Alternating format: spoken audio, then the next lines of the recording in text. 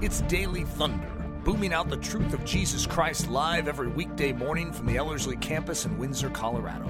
To learn more, visit Ellerslie.com. So anyone that knows World War I knows that there's certain things about World War I that sort of are historic, and that when you have your short list of thoughts and you think of World War I, you think of trench warfare. That's usually one of the things. And sometimes, depending on how much you hang around World War I, you think of tanks. And the tank is a very, very fascinating dimension of World War I. And, I've been trying to figure out throughout this entire series how I'm going to weave the tank in, because it's not an event per se, right, is it? And yet it's such a critical part of World War I, and then that's still going to be in existence today. And so it's always fascinating to see how war creates invention. As the famous phrase oftentimes says, necessity is the mother of invention, and war creates necessities. And so it's really fascinating to see all the different ideas that are being thrown out on the table. I mean, it's one of my favorite things is the espionage side of World War I, and then the invention side. Not just of World War I, but of any war. And the Civil War, for instance, one of the most intriguing things is to see how the different sides are trying to invent things to overcome the obstacles that the other side is creating. And of course, in war, what you want to do is create an obstacle for the opponent or a challenge for the opponent that they don't have a defense for. And that's, of course, how you win. And so this is going to be about the tank. Sorry to give that away. It seems like I should have held that back. I actually had a whole model of teaching this that was going to hold that back and then reveal it as I went. But I just thought, you know what? I might as well just wear it on my sleeve. I don't think it's going to hurt you guys to just know that that's where we're going. So part 32, code name tank. You see, tank is a code name. It was supposed to be so the Germans would not figure out what they were doing. If they're going to see, or their spy network were going to pick up on this, and they were going to hear that these were tanks, well, that was the term for how you would haul water or fuel. It was in a tank. So this was going to be some kind of hauling device. And that was how they were misleading the Germans into thinking that they were creating a water tank that was going to bring water to the front. So what a great idea. And so that's where the term tank even comes from. So code name tank. I like that title, by the way. I don't always like the title, but I really like this one. So just a little history on the tank. I can only spend so much time, but there's a lot. This is a very fascinating study in and of itself. And really to get into it, you need to study science fiction literature in the late 1800s and the early 1900s, because that's actually, strangely, where it comes from. And so H.G. Wells, who is going to write multiple science fiction works like The War of the Worlds, The Time Machine, he's also going to write a short story called The Land Ironclads. So if you remember the Civil War, we had our ironclad, there was like a ship at sea that was like a tank, if you want to say it that way. Well, now H.G. Wells is going to take that idea and move it out of the water and put it on some kind of track system. And that actually becomes a ship on the land. And that's the idea of where a tank comes from. It's a ship on the land. And so it should be no shock to you that it's actually the Admiralty, the British Admiralty in Winston Churchill, that is going to inaugurate the notion of saying, okay, since this is a ship, just because it's on the land, it's a ship. I mean, we're the Navy, right? And so the Navy is going to be the one that invents the tank. Isn't that interesting? Because it's a land ship. I mean, you guys knew that, right? It's a land ship. It's just so intriguing to me. So this is where it starts, the Land Ironclads. The book is written or the short story is written by H.G. Wells in 1903. Winston Churchill is going to testify. I'm not sure what it was on, what the situation was, but he's going to testify before Parliament in 1925, I think, to say that the origins of the tank were H.G. Wells's book or short story, The Land Ironclads. So I looked for an original cover of it, but they don't have one because it was originally released in and through like a newspaper or magazine periodical. So unfortunately, I couldn't find a good one. I found a whole bunch of bad covers for it.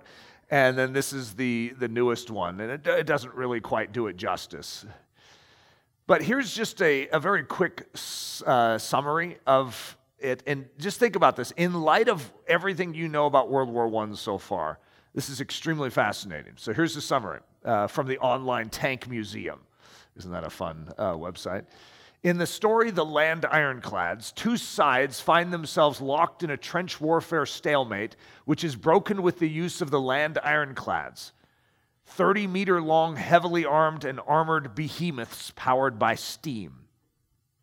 So what an interesting way to power a land ship is by steam, but since that's how ships were being powered, and see, this is right at the point where oil is going to be converted into fuel sources or petrol, and you're going to see the combustion engine being developed. But that's just right at the same time. So H.G. Wells is working. He's in all of his inventions. He sometimes surmises new things that haven't been invented, but he wasn't surmising fuel and combustion engines. So he's thinking, how's this going to work on land? So it was steam powered, and they're these massively long, 30-meter long, heavily armed and armored behemoths. So that's what his story is about. It's about trench warfare, a stalemate, which is, ironically, exactly what's going to happen in World War I, and then that the breakthrough is going to come because of these land ironclads. So that's odd. Here it is so many years before the war, and yet he's going to see something and actually describe it in vivid detail. So these are actually some pictures. My guess is that they were associated with the original publication of it. And so you can see the land ironclads in the distance coming. And so these are the behemoths that are, you see the steam, the smoke coming from the engine. Yeah, that's the original idea. So at this time in 1903, someone invented, I don't remember the guy's name, but he invented what was called the pedrail. And this is like a wheel, but the wheel each has a whole bunch of different feet on it, like elephant feet. And they have sort of a spring system to it, so this wheel can literally adapt to anything that it's going over. So that was the original concept that H.G. Wells had. But at the same time, they're going to start to invent and create more of a chain traction technology, which, of course, for those of you that know the tank, is going to be used instead. But this is like, he's literally inventing how could this behemoth work on land, which is going to go over land the way a ship goes over the sea. In other words, nothing can stop it. It just moves over anything. And I actually don't think this was from H.G. Wells' his book on the land ironclads, but I think this was a French invention, which was called the war car. It didn't say that. It was associated with his, but since I can't read the original articles and see what was associated with it, I don't think this is what H.G. Wells was inventing, but I think they grouped it with it because there was this French designer which was creating something called the war car. Isn't that cool? The war car. I almost called this thing the war car, but then that would be misleading because it isn't the war car, it's the land ship. So there was a big problem, and you guys are fairly well acquainted with the problem that we have in World War I, even though you don't realize it maybe yet. You do. You know that it's barbed wire. What a strange problem to have. You see, if you're going to break this stalemate, you need to get out of your trench and somehow get into their trench and beat them up and get them to throw up the white flag. You need to either do that or you need to break through their line and capture their capital city and have them cry for mercy, right? It's like, how are you going to get this war over with? You somehow have to solve this stalemate. But the problem with solving the stalemate is every time you go on the offensive, you have this barbed wire you have to get through. And so all the scientists are trying to solve the riddle of barbed wire, of all things, barbed wire. Now, I've given you guys already a history. I almost had a long history of barbed wire, and I realized it's actually not that interesting. But the Homestead Act, because of Lincoln's Homestead Act, where after the Civil War, you can actually go into the western part of the United States and stake claim to 160 acres, right? And there's certain factors that cause you to be able to get this land and put it in your name. You have to be there for a certain amount of time. However, property rights suddenly become a very, very important thing. And how are you going to define your territory from that guy's over there? He seems to be on your territory. He's bringing his cattle onto your territory. And so to build a fence out of wood was extremely expensive if you're trying to cover 160 acres or more. And so as a result, you have all these farmers that are laboring to come up with some solution to this. So it is funny, necessity is the mother of invention. And in the West, they're going to, for agricultural and purposes of keeping cattle they're going to create something that solves the riddle. Because when they first start with wire fences, they realize that a 2,000-pound bull just sort of runs right over it. He likes the grass on the other side of that wire fence, and he just plows through it. That didn't seem to work. And then people were concerned because this one guy stuck barbs on them. It's like, well, how rude is that? I'm going to get my bull stuck in that. What they found is that, yes, that can happen. However, what typically happened is it caused the cattle to steer away from it. Whether they brush up against it, like, oh, I don't like that. And so it actually starts to work, and then all the cattle begin to be trained. They're like, huh? What? Moo, don't like that. And so it actually works, and it becomes this invention that is literally going to make, the wealthy wealthier in America, because this is going to be big business, is selling barbed wire. I mean, if you think of almost every single property in Texas is going to be covered and surrounded with barbed wire. That's a lot of barbed wire that is being produced. So this is the big problem, getting past the barbed wire. Now, you probably already can finish the sentence of how that's going to be solved, because I have given away that spoiler earlier in the series. Some of you still may be in a fog bank, I'm not sure, and so I'd like to keep you there just for a little longer. But if you were going to try and solve the problem of barbed wire, it really is a unique challenge. Because you can't just take out your gun, your machine gun, which is a powerful instrument, and aim it at the barbed wire and it's like, phew, and then you shoot it through. It's like, yeah. And then it all just goes, poof. It just doesn't work that way. This stuff, no matter what they tried to do, it just kept standing there. And say you break through it, well, then it goes from here to like that. And guess what? That doesn't make it any easier. Now it's just still there. How do you eviscerate it? How do you just totally remove it? Because even if it falls on the ground, now you have a whole bunch of barbs that now you need to cross over. It's like running over landmines. And so how do you get rid of this stuff? It's a really interesting thought process to go through. And this is what both sides are trying to problem solve. So I thought this was a pretty cool picture. And it's manufactured barbed wire, piles of galvanized military barbed wire in Pittsburgh Steel Company in Pennsylvania. Isn't that just an interesting picture? It's like, I don't know what barbed wire, the process of building barbed wire looks like, but that's just intriguing to me. I wouldn't want to be lugging that stuff around. So when you think of barbed wire in World War I, it's easy to just think of a little fence, like we picture. It's like, oh yeah, so they're going to stick up some barbed wire. It's just like, well, I just had to get over one. So what if I were to set a platform up? Like the first guy goes out and he's carrying some kind of platform, maybe like one of those trampoline types of things. And then everyone around afterwards jumps on the trampoline and gets over this little fence. It's like, hey, that's a pretty good idea. However, that's not just a little fence. That's layers and layers and layers. It's a nest. It's a web. And it's very smart, you have to admit. It's like, okay, now how do I get past that? My little jump routine isn't quite working. So this is just giving you some mental pictures of how the barbed wire looked in World War I. And you could recognize why that wouldn't be very enjoyable to try and get through. If you were running towards it, you could recognize that would be a little bit of a hazard. You're that close to the enemy, and if you could get to them, you could take them out. Instead, they have their machine gun aimed at you, and you're stuck behind that. So the many solutions to barbed wire. Now, in the last episode, I was talking about the Battle of the Somme, and I was talking about the British military was convinced that they could solve the barbed wire problem with 3 million artillery shells in 1 week. And, if you're going to, put down 3 million bombs in one area, wouldn't you presume that it's going to disintegrate, eviscerate anything that could possibly still be there. There's no way that that's going to still be there. And yet what they found is that after 3 million artillery shells going off, the barbed wire was still there. I mean, that is astounding. I think there was no grid to compute that for these military generals. These are smart men. And it's the scientists that are coming up with this figuring to say, yes, this will devastate it. But it was still there. So they invented something called wire-cutting fuses. Now, there's other names for these, but typically when an artillery shell would go off, it would create a crater.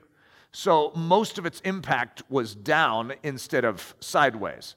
And so what they did is they created a different sort of bomb that would land, and it would actually hit more surface level, which would actually decimate more wire in the process. And so that started to prove effective, but it was still in its development at this time. The human bridge was another thing that they tried, if you could imagine this, and that is that they would lay men on top of the barbed wire, and then they would walk over them. And I guess it's sort of like laying on a bed of nails, I guess. If you do it just right, you can actually create, but most of the injury was not created by the barbed wire when they did this.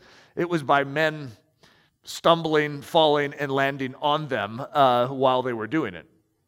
I would not necessarily recommend that that's probably the best way to solve the problem, but when you're desperate, you'll do anything. And the human bridge was one of the things that they tried to be able to get past the barbed wire.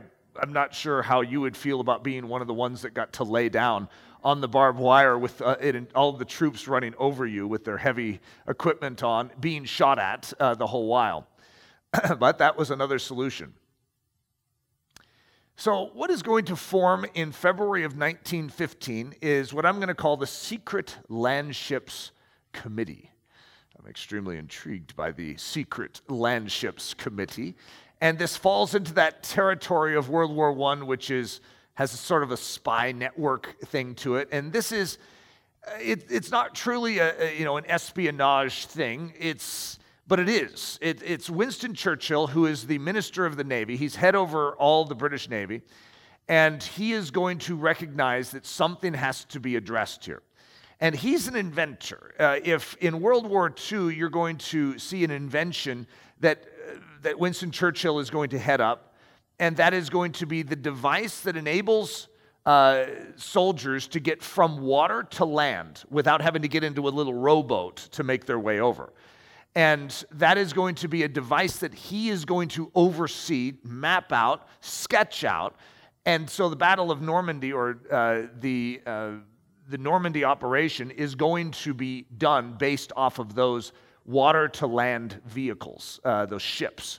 And it's an incredible invention. And so if you've ever seen those movies of the devices that come over and soldiers are in them, and then at the very last minute, the gate opens and the soldiers run out, yeah, that's the Winston Churchill invention.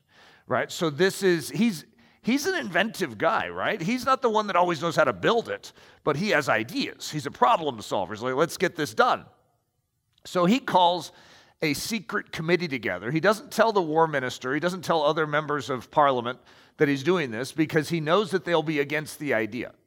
And he recognizes that if something is going to be developed, that Sir John French at this time is the one who's the commander-in-chief of the British forces, and he does not want to build what is going to be called the tank. He thinks it's ridiculous. It's ludicrous. It's science fiction. And so Winston Churchill is going to put together this committee. So I have sort of a picture, a backroom picture of our committee. Now, there is one more guy. I couldn't find a picture for him. Something like Thomas Heatherwood or something. I forgot what his name was. But could not find a picture of him. And even Robert McPhee, that was the only picture and the best version of it I could find. The other two are rather famous guys. I can't say the guy to the left, his name, Eustace Diencourt. It sounds French, and I'm well known for not being able to pronounce the French. And yet this guy also helped invent airships. Isn't that an interesting statement? Airships, land ships, and water ships, right? So he's going to help develop the military plane that is going to be like an armored ship, now with wings and flying. Now, we don't think of it that way, but that's how they're thinking of it. So the Navy is thinking about all of these different dimensions of how it can take what it's learned on the sea, and it's this most powerful Navy in the world, how it can take its strength from the sea and put it in the air, and how it can take its strength from the sea and put it on the land. And so these guys are basically going to be the basis for the creation of the tank. The original desire of the committee, it's fascinating, when they first sit down to discuss this, they're all very intrigued and excited about this. Listen to this statement from the Online Tank Museum. All but Winston Churchill were willing to borrow Wells's creation despite it being restricted under copyright law. So Wells, H.G. Wells, had invented something. It was in a book. And so they were like, let's just take that. This is a great idea. So they wanted to build actually what Wells had designed in 1903 in his book. In his science fiction book, they're like, let's just do that. And Winston Churchill was like, that's under copyright. And so it would be a form of theft. They're like, this is war. Who cares? And yet Winston Churchill said, we could build off of the ideas, but let's build our own thing. And that actually turned out to be a very wise thing, because H.G. Wells' version would not have worked as well as the one that they are going to develop. The invention of what was called the land ship. So that's what they know it as.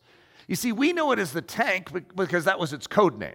And so that's even how the soldiers are going to begin to interact with it. This is the tank. The tank is coming. What's a tank? Well, what do you think a tank is? It's, probably delivering water, right? So no one could know lest the Germans would find out about this, right? This needed to be a surprise. So this is what the land ship is. It's the vehicle that could sail across the land like a ship sails across the seas. I don't think most of you have ever thought about a tank being that, but that's what it is. So codenamed tank. It was armor-plated like a ship would be.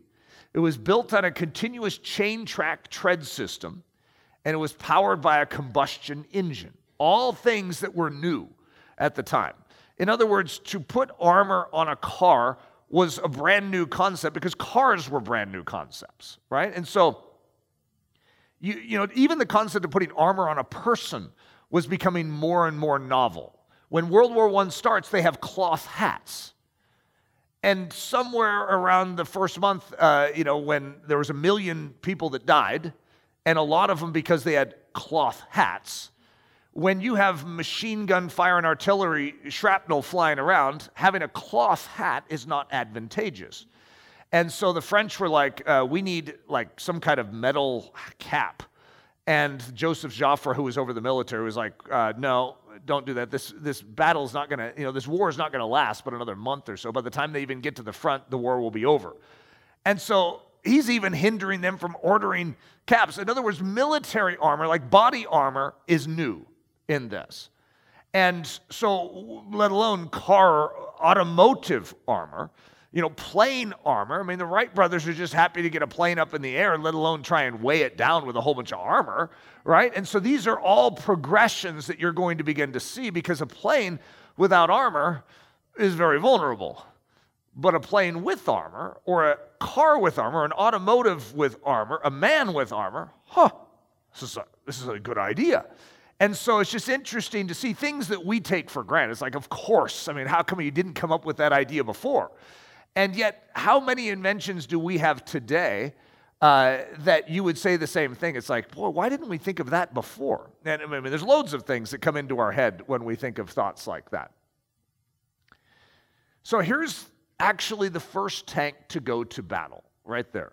It has like a little steering wheel at the back, which obviously is not going to last very long.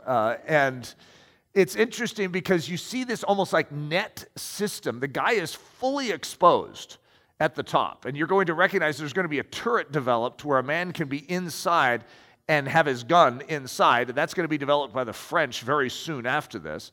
However, this guy's just sort of sitting on top, totally vulnerable, and he has this net, which likely is to deflect the shrapnel flying about, right? But anything could get through that net. A machine gun, bullet could probably pretty quickly get through that. And yet that's just, this is still something that is brand new, and this is their first debut edition, the Mark I. So the tanks debut, September 15th, 1916, the big moment arrives. So I've told you guys about the Battle of the Somme. This is the battle on the first day that the British are going to lose 60,000 men. So this is a rather traumatic battle overall, but it's going to last for months. And it's mostly remembered for the first day, but it has a lot of sub-battles. And in one of the sub-battles, the tanks are going to be released. And Douglas Haig, who's over the British military command, is a little dubious about this thing called the tank or the land ship. And so he wants to experiment. So it's somewhere around 50, 49, I don't remember the exact number that he is going to utilize. And he's going to set them in motion in this battle of the Somme.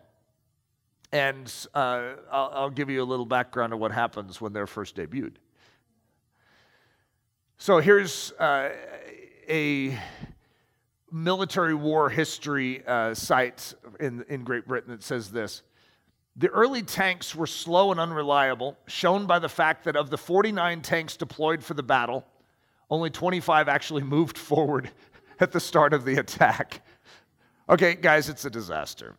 Now, the 25 that did move forward actually showed some promise, because what a tank could do that a man couldn't is mow down barbed wire. That was extremely impressive. It moved slower than the men could move. So it's like, it tries to get ahead, but the men are like, we have to walk next to it. I mean, how do we take advantage of this? And they weren't necessarily being set up originally to carry men, even though that's part of the thinking that they're having now. It's like, hey, we could stick men in there. But they need to move faster, because, I mean, anyone that you're coming against could just outwalk it. It's like, hey, you, I'm after you. And, they're like walking ahead going, see ya. And so everything about this is new and novel, and they're going to see that, it can handle machine gun fire. It's armor-plated. And the Germans don't know how to stop it, even though they can outwalk it, And so it's like, they would put up obstructions in front, because it didn't have good visibility. It didn't have the ability to turn very quickly. So you could sabotage it fairly easily in the beginning. However, Douglas Haig is going to actually say, I want more of these. So even though he's dubious at the beginning, and even though it's a pretty disastrous start, I'll just put it that way, embarrassing start, Douglas Haig sees potential in this, and he asks for hundreds, if not thousands of them to begin to come into production. So I would like to link this to us now, because obviously this whole point is spiritual lessons from World War I. And what's the good of hearing about a tank if it doesn't have some benefit to our life? And I would like to talk about us releasing the tanks in our own life. There are things that God is doing beneath the surface in our life right now. And it's almost like the Secret Landships Committee, that God is birthing ideas and thoughts, and He is giving conviction and desire. When we're here in this environment at Ellerslie, there is a propulsion, and some of it comes from just the individual walk and the individual time spent with Jesus Christ, and some of it comes from the corporate dimension that is here. There's an actual forward movement around you, and it's like, well, I'm not going to stay back here. I want to move forward too. And it creates a catalyst for growth at a very heightened level. And it's sort of like a little Landships Committee, where you sit down and it's like, what am I here for? What am I supposed to be doing with my life? I want to be using it fully for Jesus Christ. And you begin to dream. You begin to move forward with a vision of what God desires to do in your life and what He could do in your life. And I'm calling this on the screen, Releasing the Tanks in Your Life, the debut of fresh resolve. Very often, when we get fresh resolve, it's like, yes, I'm going to live for Jesus. Our first step out, with our tanks, with our new way of doing this is the way I'm going to live from now on, is about as impressive as the debut of the tank in September of 1916, where it doesn't quite work like we thought it would. And I don't know if you've ever tasted that feeling, but a lot of people give up on the tank at that point. And even though I'm not a Douglas Haig fan, we sort of need to pull a Douglas Haig in this situation and see the potential of that forward movement and put it into mass production. All right, I see some hope here. And then, you could be looking at Douglas Haig going, what hope did you see in that? I mean, most of them didn't even get off the starting line. They're still sitting there, dead. Their battery went out or their machinery wouldn't work. They just went, and fell. And it's like, how is that impressive? And yet, so much of our spiritual life is similar to this. It's a fresh resolve, it's a fresh new direction, and we have a tank to debut. And in our mind, we know that that tank can overcome barbed wire. We know that that tank can go over a trench. A tank can actually go over a trench. The reason it's built long is so it can potentially step out over a trench and then reach the other side and actually go over, which is an extraordinary concept, because how do you get over a trench with a whole bunch of men? It's like, this is cool. We're solving all sorts of riddles here. And so you start to get the vision in your life and the authority you have in Christ of what that means, that temptation, the power of the flesh, the power of sin, that you could actually love those that hate you when they slap you. You could have a grace to smile back and to share love with them. It's like, oh, this is a powerful weapon. And you're right. However, oftentimes your initial debut of this new strength doesn't quite showcase itself at the level you were anticipating. You were expecting full maturity when you stepped into your new love position. And you're like, okay, next person that comes up to me, I'm going to share the gospel with them, and then they're going to believe. And the next person that comes up to you, maybe you do try and share the gospel. However, it comes out mixed and backwards, and what you say, you weren't even impressed with. And they sort of laughed at you and mocked you, and it came out just wrong. Everything about the situation didn't seem like it worked.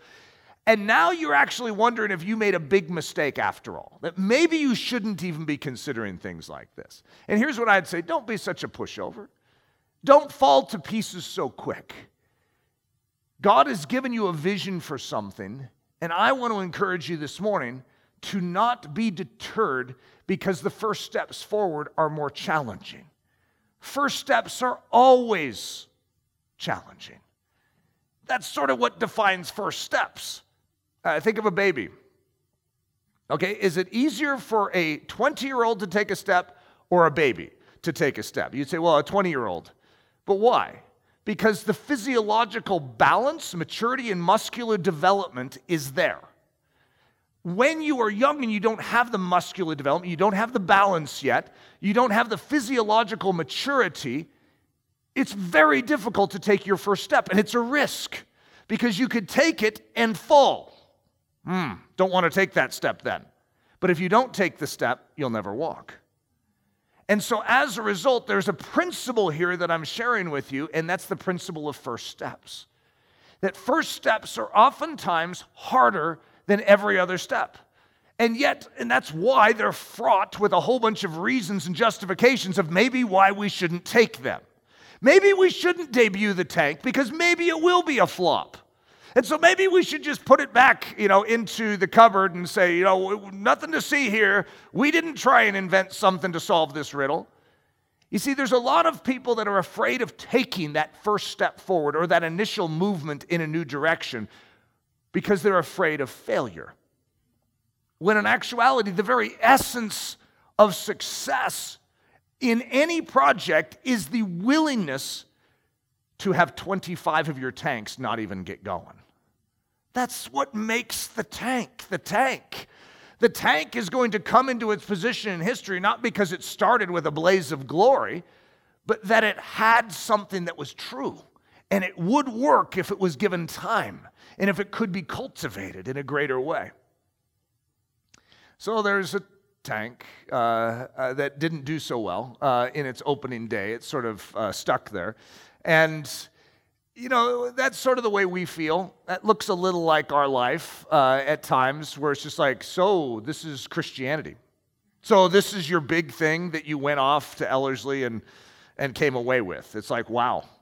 Just want to say, very impressed. You see, this is what we're afraid of. We're afraid of debuting this newness and having that happen. And yet what I want you to do is not concern yourself with that.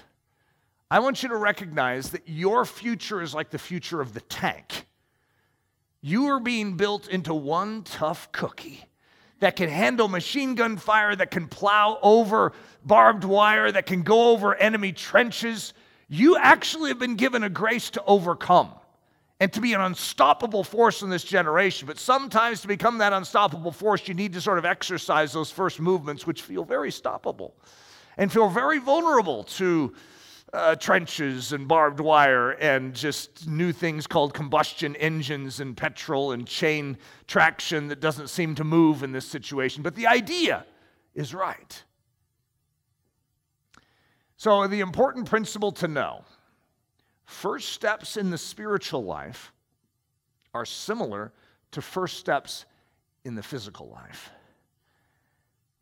As a newborn or as a infant in our spiritual steps, we are learning and gaining a physiological balance.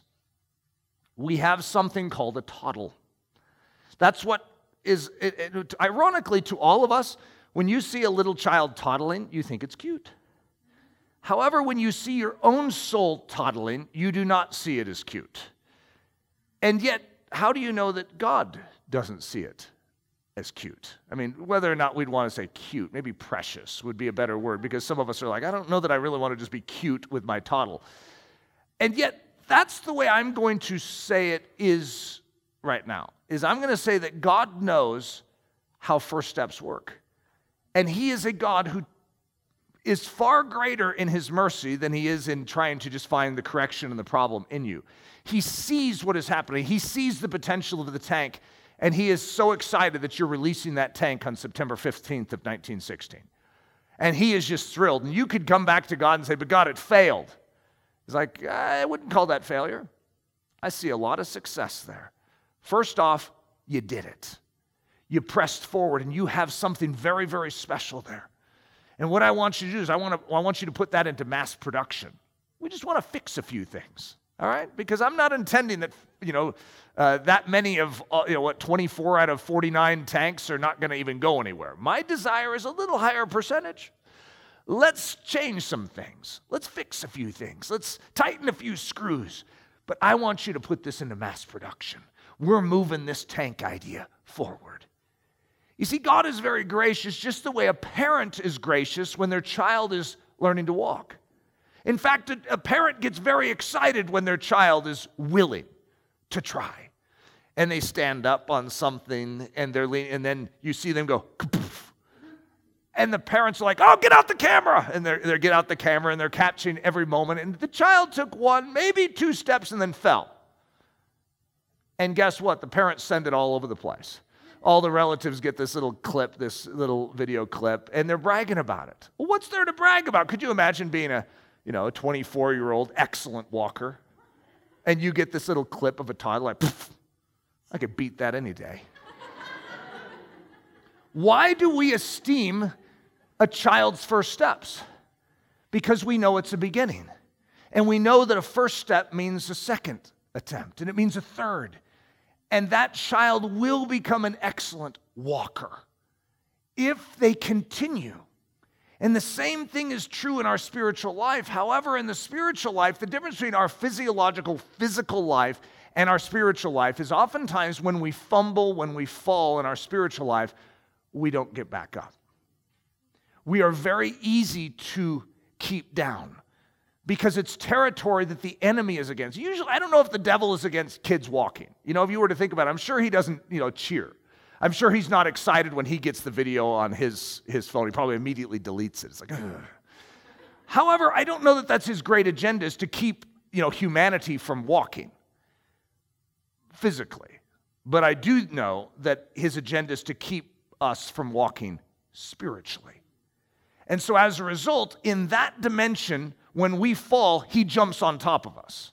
And he whispers condemnation in our ears, saying, you don't even get up. Don't even try.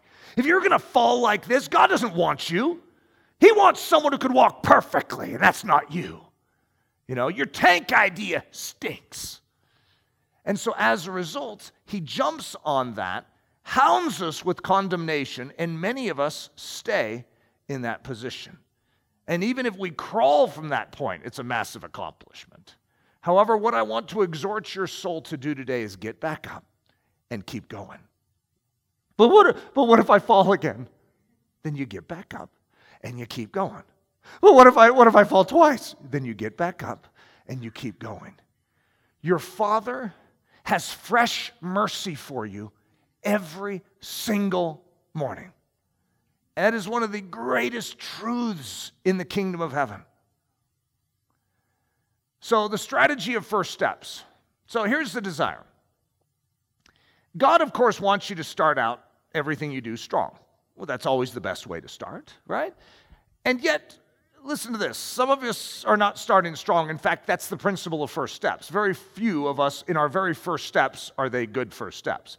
That doesn't mean that the first steps tomorrow can't be better.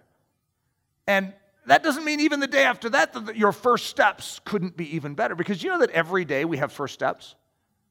And so what I want you to do is, even though your first steps weren't that impressive, and 25 of your tanks didn't even get moving, don't give up, but go again. And what you'll find is that you can refine and improve on your first steps. So listen, strategy of first steps. Of course you want to start strong. Everything you do, I want you to have a vision of starting strong. But if you don't start strong today, then start strong tomorrow. You have another opportunity for first steps tomorrow. The moment you wake up, how are you going to live tomorrow? Start it. Start it well. And pretty soon you'll have 49 tanks that rev up their engine and get that chain traction going and start moving a little faster. And now, no, it's not just 49 tanks, it's 4,900 tanks. And then it's not just 4,900 tanks, it's newly deployed, like special edition tanks, and there's like 40,000 of them. In other words, this is the growth of the Christian soldier. However, you can't allow the devil to keep you down. Lamentations 3:21 through 23. This I call to mind, and therefore I have hope. The steadfast love of the Lord never ceases. His mercies never come to an end. They are new every morning. Great is your faithfulness. I repeat that scripture so much in my soul because I have an attendant to my life that sees all my flaws. It's called the accuser of the brethren. And it is not God. It's a very important distinguishing factor that you distinguish that this voice is not God, it is the enemy, and he wants to find flaw. He doesn't show me the shed blood of Jesus. He shows me my life and its inadequacy and where it hasn't yet developed. It shows me the 25 tanks that are still sitting there. It's like, what's this? And I see it too, and I'm hard on myself. Remember, I'm German, and everything needs to be perfect, and it's not. And that voice can sabotage my spiritual life if I listen to it. But there's another voice. And the voice of mercy isn't just cheering on my 25 tanks that didn't move. It's like, oh, good job, Eric, on my 25 tanks that didn't move. No, but he does see the 24 that did.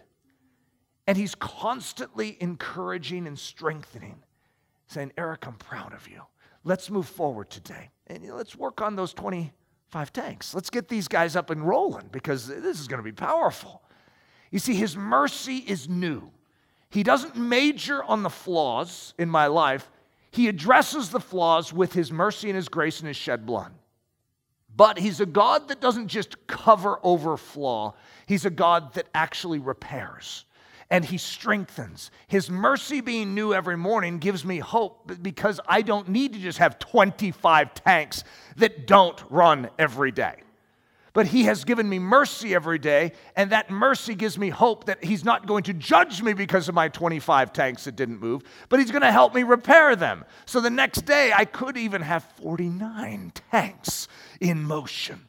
And that's where you start to get excited as the believer. His mercies are new every morning. This I call to mind, and therefore I hope. The steadfast love of the Lord never ceases. His mercies never come to an end. They are new every morning. Great is your faithfulness. Firsts. God seems to be very interested in firsts.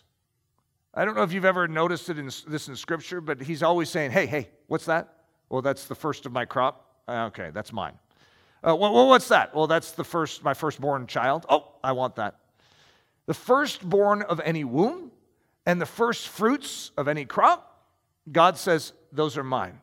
Now, I don't want you to overlook that. That is actually a very important principle in Scripture. It's the principle of firsts. I'll just give you a few scriptures. There's loads of them. The first of the first fruits of your land you shall bring to the house of the Lord your God. Exodus 13:2, consecrate to me all the firstborn.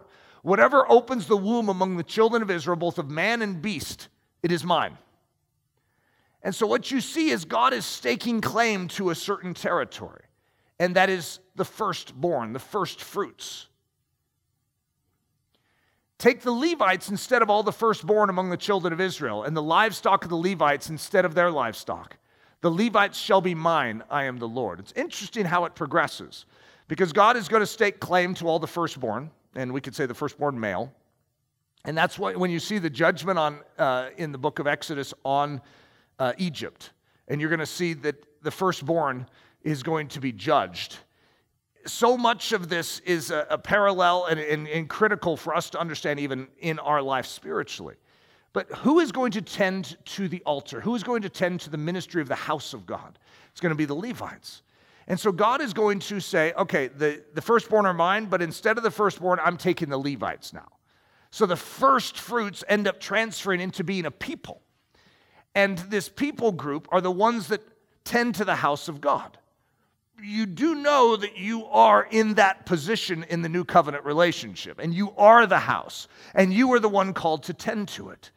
And technically, I know this sounds strange, you are the first fruits of a spiritual awakening in your life.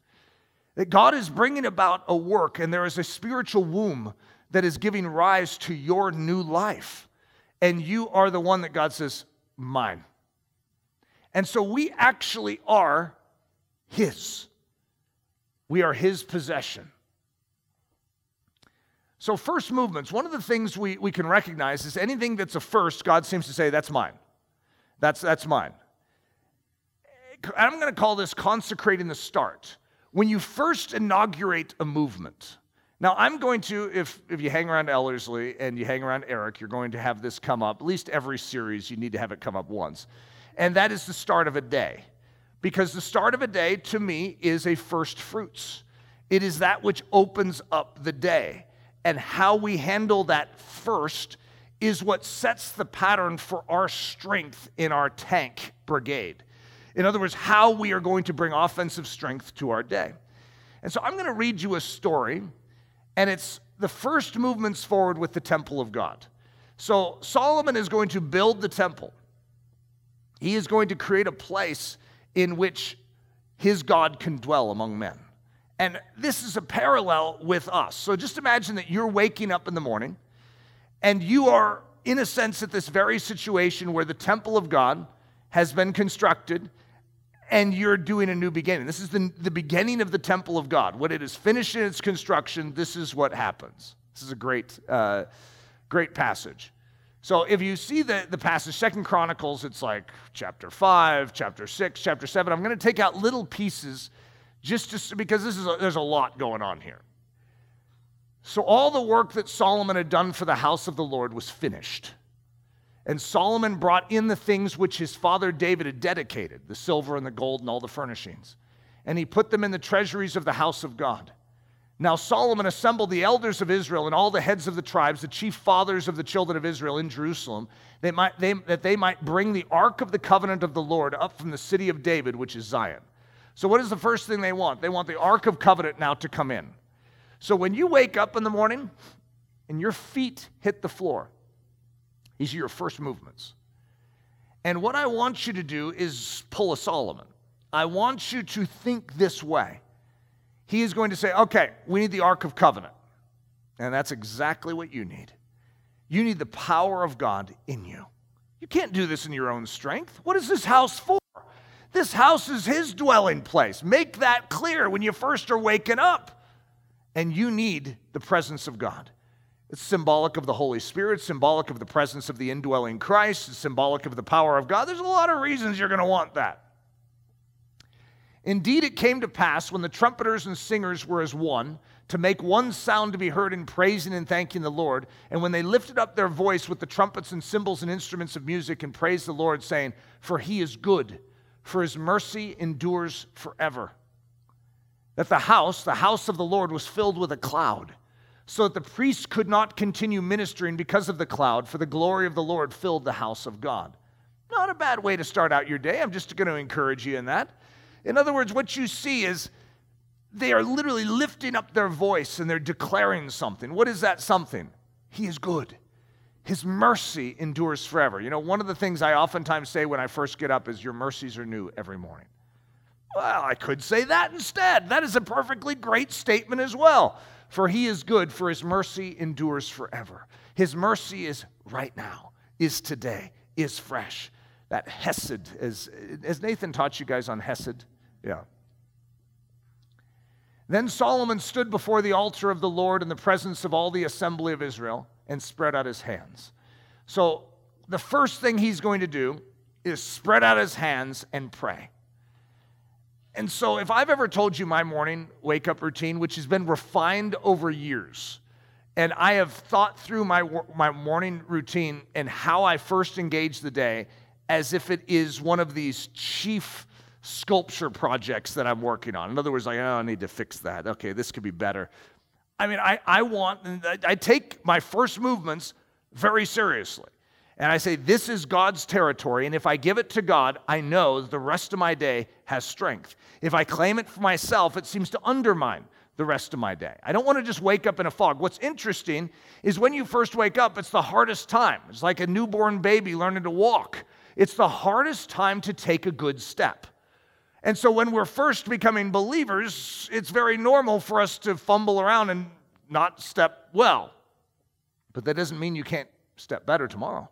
And that doesn't mean you can't step better the day after that. And that doesn't mean you couldn't get out of bed and actually totally transform the way you get up in the morning the day after that. In other words, it's a constant refinement of this beginning point in your day. Okay, so say you didn't start very well. Well, that doesn't mean you can't finish well. And that doesn't mean you can't start better tomorrow. You see, every day has newness to it. It has a fresh batch of mercy that is there for you that you can take hold of and utilize. So part of my strategy is that when I wake up, I want to cheer on the day. I used to grumble. That was like the first way I would greet the day was like, oh boy. And it was always that alarm clock. If you guys remember that one old sound. Dee-dee, dee-dee. Oh, it's just an obnoxious sound. Right? And so I would greet my day with a grumble and a groan, and that set a tempo to my day. That I then had to overcome that obstacle that I set up right in front of me in the day, which is like, oh, this is going to be a tough one. Why? Well, because it was hard to wake up. Instead of waking up with triumph. And so my fist always does this. And I tell you what, every morning I think about it, and every morning I'm like, I have a tough time just doing this, but sometimes it's like right about here. If you see me get out of bed, I go like this. My arm even feels heavy. It's like everything in your slumberous state sort of wants to argue against your first step. Just like a baby's physiology wants to argue against a solid gait, a solid movement. And as you grow up or get further into the day, if you will, your gait can be strong. But how impressive is it when someone can get out of day with triumph? Jesus, this is your day, and I will rejoice in it. You have made it. And Lord, I am in you. You are in me. I share in your death, your burial, your resurrection. I am seated with you in heavenly places. Your spirit resides in me, and I want to live this day for you. That's a whole different ballgame now. When you start by celebrating the day, when you start by recognizing this is his day and he has a purpose for it, when you start the day by recognizing that he has work set before you for you to walk in, whoa, that's called expectancy. That's a movement forward that gets the other 25 tanks, their engines revved up. You've got yourself a tank army now. Nothing to laugh at. The Germans might snicker at first, but watch out, world. We've got ourselves a tank. Okay, we're still going in this story, by the way. Did I finish reading that one? No, I didn't. So Solomon spreads out his hands, and when Solomon had finished praying, fire came down from heaven and consumed the burnt offering and the sacrifices. That's a good way to start your day. Pray and have a little fire come down. It's like, yeah, Eric, I'd like to, move in at a whole nother level with some fire inside of you. And the glory of the Lord filled the temple. And the priests could not enter the house of the Lord because the glory of the Lord had filled the Lord's house. When all the children of Israel saw how the fire came down and the glory of the Lord on the temple, they bowed their faces to the ground on the pavement and worshiped and praised the Lord, saying, listen to what they say now, for he is good, for his mercy endures forever. It might be even a better wake-up line than even my, his mercies are new every morning. I don't know, maybe a combo package of the two might be just like unstoppable. Then the king and all the people offered sacrifices before the Lord. King Solomon offered a sacrifice of 22,000 bulls and 120,000 sheep. So the king and all the people dedicated the house of God. All right, so just a principle. As you wake up and as you get your morning going, this new beginning, this fresh start, it doesn't matter how you started yesterday, but you have the opportunity to start anew. And you have something very special. It's called the tank. And God's given you a vision for the power of this instrument. This is a Christian life. And you've been given weapons of warfare that are mighty. To tearing down barbed wire, to going over trenches, to being able to repel all the machine gun fire of the enemy. You've been given armor plating to head into no man's land and take out the enemy. And yes, I recognize your first steps forward yesterday weren't that impressive. However, your commander-in-chief saw something in it that he's very proud of. And he'd like to see more of that. Are you sure you still want this? Don't you just want to throw this out? Bad experiment. Nope. I want more of it. Let's put this into mass production. God sees that you desire more. You're looking at his word and you're seeing a strength that you crave and you desire in your life practically. And just because practically you felt more like a fumbler and a bumbler than a triumphant Christian does not mean that you're not headed in the right direction. Keep going. Keep moving in that direction. Keep refining your start. And the finishing touches to this is what we could call sacrifice. But God's not looking for goats, bulls, rams, and lambs. He's looking for you. And so when you start out your day, there's nothing quite like acknowledging the truth of the gospel. That you are in Christ. You're in his death. Old man, dead. Crucified with him. Buried. But there's a new creature in Christ that's been resurrected. And that newness of life is now seated in heavenly places in Christ. And therefore, if all things are under our Christ's feet, that's where we sit. And when we pray in that position with all things beneath Christ's feet. And we pray in the name of Jesus, and we live in the name of Jesus. And what is the reasonable next step that flows out of that? We give him our life. We are a living sacrifice, holy and pleasing unto him. Here you go, Lord. Yeah, I know Solomon's sacrifice was pretty impressive, 22,000 bulls and 120,000 sheep. I don't have that, but I have me. And I set me on the altar before you. And I say, Lord, this is how I want to start my day. You come down and devour this with fire. Eat it up on your altar. Set me aflame for you. And I tell you what, the enemy blanches, turns white as a sheet when you wake up and start doing that. When you take this one life every day at a time and you say, all right, we have fresh mercy. Our Lord is good and his mercy endures forever. We got a lot of good stuff going for us. Plus, we've been given armor plating. Look at this thing that he's built, known as the church. I know it doesn't look that impressive in its first debut, but let's move forward and actually demonstrate what this can do in battle. Father, we want this. We want that clear understanding that our missteps do not translate into us being kicked out of your promise and your inheritance. But Lord, you are desirous to give us mercy and to lift us back up and to keep us going in that direction. Lord, the enemy is a liar. And I pray that his voice would be silenced and that there would be an increase of understanding in the mercy and the grace of God. And that we would progress, that we would have our bolts tightened, that our starting package in each day would actually grow sharper and sharper. And that we would take advantage of this opportunity we have to live life on this earth for you, Lord Jesus. We love you and we trust you and we submit to you, Lord. It's in the precious name we pray. Amen. Daily Thunder is a listener-supported production of Ellerslie Discipleship Training. At Ellerslie, we are laboring to rouse the Church of Jesus Christ out of its lethargy and build brave-hearted Christians for such a time as this. Daily Thunder episodes are released every day, Monday through Friday, from our campus in Windsor, Colorado. And our weekly sermon is delivered live at 9 a.m. on Sunday mornings with a delayed live stream available at noon Mountain Time. Go to ellerslie.com/daily to get all the details. Thanks for listening.